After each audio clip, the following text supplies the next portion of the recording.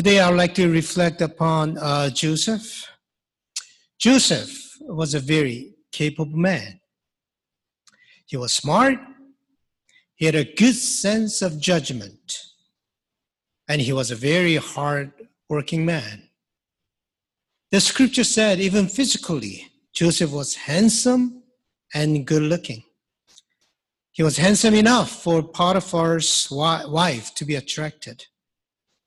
He was trustworthy in everything he did. Even at Potiphar's house, he made Joseph overseer of his house and put him in charge of all that he had. And falsely he was accused and he went to prison. But even when he was in prison, the chief jailer committed to Joseph's care all the prisoners who were in the prison. And whatever was done there, he was the one who did it. In everything he did well and did it very faithfully. He was a man of trustworthiness. But above all, God gave him this special gift of having dreams and being able to interpret people's dreams. When he went to Egypt, he went there as a slave. But soon he went up to the position of second in command in Egypt. Last week, every front page of North American newspapers had an article of Kamala Harris, who was chosen to be Biden's running mate as the vice president candidate. Her parents were immigrants, the father from Jamaica and the mother from India. Her mother was a prominent cancer researcher and was at one time a professor at McGill University. So she has a Canadian connection.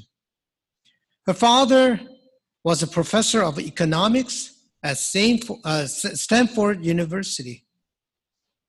To go up to the position of the vice president candidate in the USA as an immigrant was not easy. That was what Joseph did, and he had that special ability. He was a special man.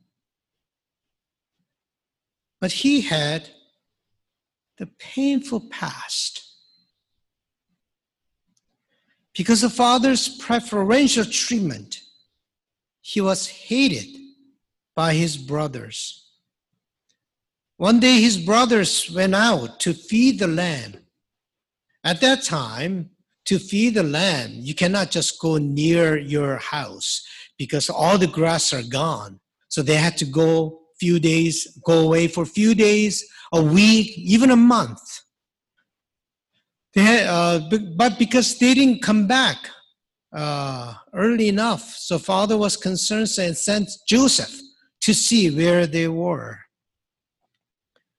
When the brothers saw Joseph coming towards them from afar, their hatred rose from the depth of their heart.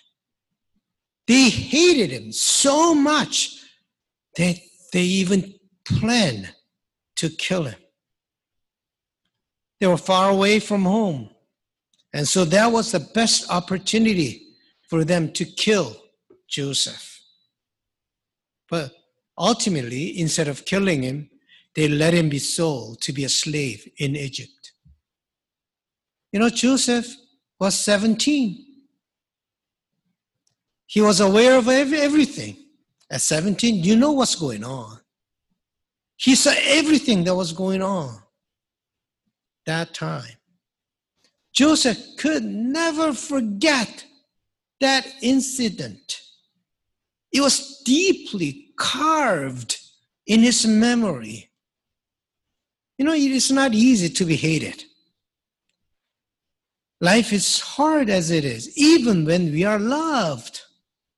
But when you're hated, life is unbearable sometimes. It is hard to survive. For 17 years, he had lived with this hatred, facing every day the hatred of the brothers, and finally he witnessed that they even tried to kill him. His own brothers tried to kill him. That was hard to digest. He lived all his life with this terrible reality, painful reality. Joseph knew what it meant to be rejected and abandoned. When he had his first son in Egypt, you can see Joseph's pain. He named his son Manasseh. You know what that means? The scripture says, Joseph named the firstborn Manasseh, for he said, God has made me forget all my hardship and all my father's house. Finally, he was able to put his torment to rest. Probably not only he had the good dreams, but he might have had nightmares too. He was tormented because he was hated for so long. And finally, he was able to forget that pain. So you realize how painful, how difficult that experience his life must have been to Joseph. But my friends, our pain makes us strong. Our pain makes us strong. Yes, Joseph was a very capable person, and he was a hardworking man and smart. But it was his painful experience that made Joseph who he was. There is power hidden in our pain. It is the kind of power not known to those who live their lives comfortably without many problems. They don't know this kind of power. But people who suffer tremendous pain experience at the same time the power that others don't know. Of course, our painful experience itself does not automatically make us strong. Depending on how we see our painful experiences, either it can destroy us or make us strong. Either it can make us a very strange person, or it can make us a person who has integrity. Joseph said this to his brothers, whom he hadn't seen for 22 years. This is what he said. And now, do not be distressed or angry with yourselves because you sold me here. For God sent me before you to preserve life. He had a very, very interesting perspective about his painful experience. He was a bigger person. He was able to let go of his brothers. He was able to let go of his anger. You can see that Joseph did not live as a victim of his painful past. That's not easy. A lot of people become victimized, but he refused to live as a victim of his own pain. He refused to do that. He did not dwell on that. Only bigger person can do that. Small people cannot do that. He refused to live like that because he had faith. He believed that Behind everything that was happening, there was God, he believed. His brothers abandoned him, but he believed that God would never abandon him. His brothers hated him, but he believed that God would always love him. His brothers tried to harm him, but he believed that God saved him and used him to save many others. That faith made him strong. That faith made him strong, not just his painful experience. After Jacob, Joseph's father, died, the brothers were scared. Now father's gone. This guy might revenge us. This was what Joseph said to them. Even though you intended to do harm to me, God intended it for good, in order to preserve a numerous people as he is doing today. Amazing confession, amazing statement.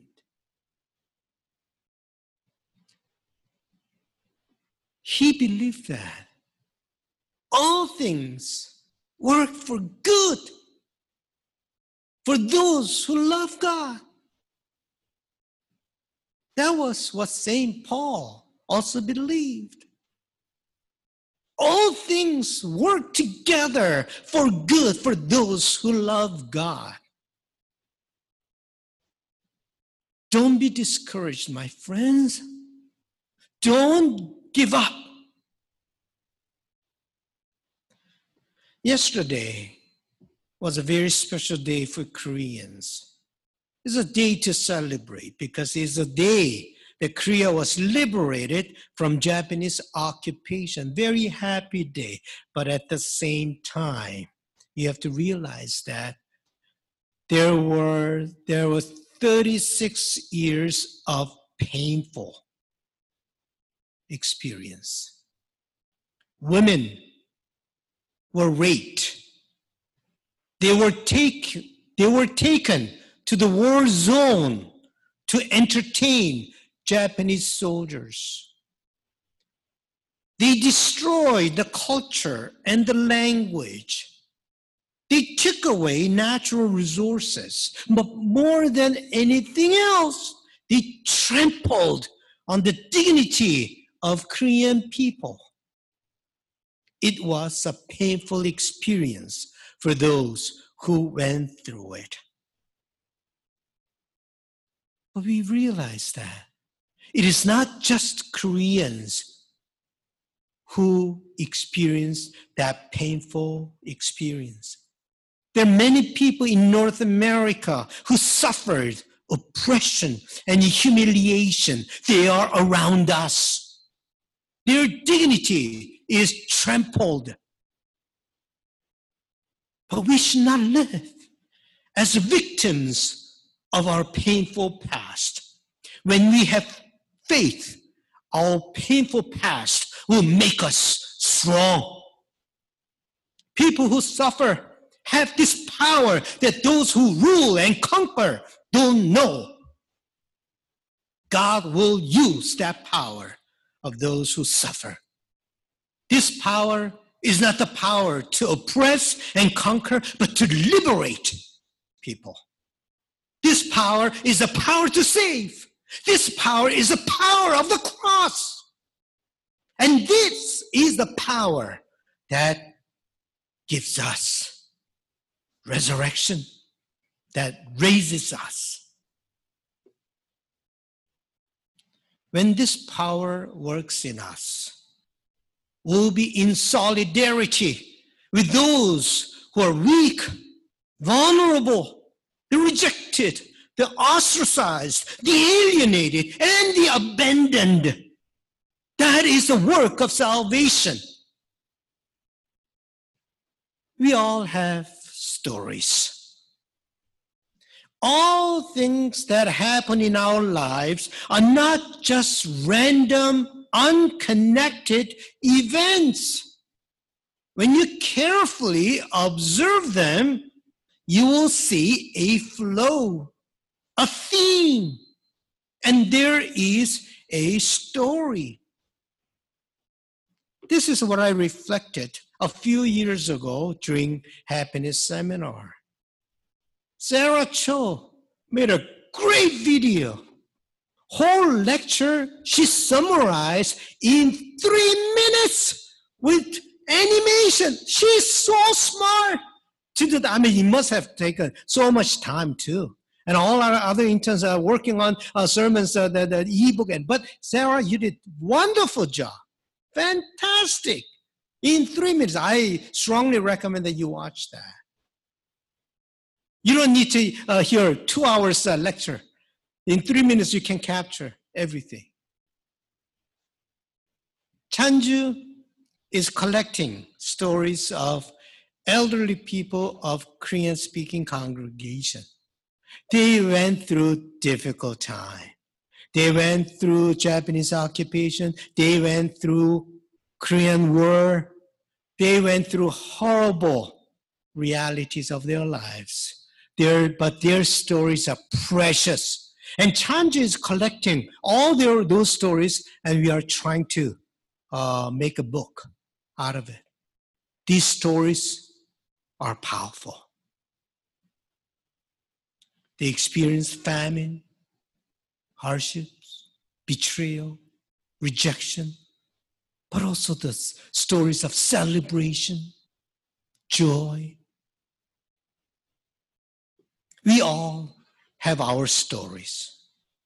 But behind our stories, there is God. Behind your stories, there is God. So it's not just your stories anymore. It is God's stories at the same time. And Joseph saw that very clearly. God who works for good is behind his life and his stories. And God who works for good is behind our stories and still works for us. Our stories become beautiful stories because God is behind them. The scripture is a collection of how God is behind our human stories. No matter how difficult your stories may be, if God is behind those stories, it will end with beauty. It will end in salvation. That's what I pray for. That's what I hope for. Because God is behind our stories become God's story. Bible is full of that. Job's story is not just Job's story. Job's story is about God's stories behind Job's life. I pray that the story of your life become meaningful, beautiful, strong, and filled with hope. There may be some of you who are going through a very difficult time right now, but God is behind your life. Have hope. Be strong. Trust in God.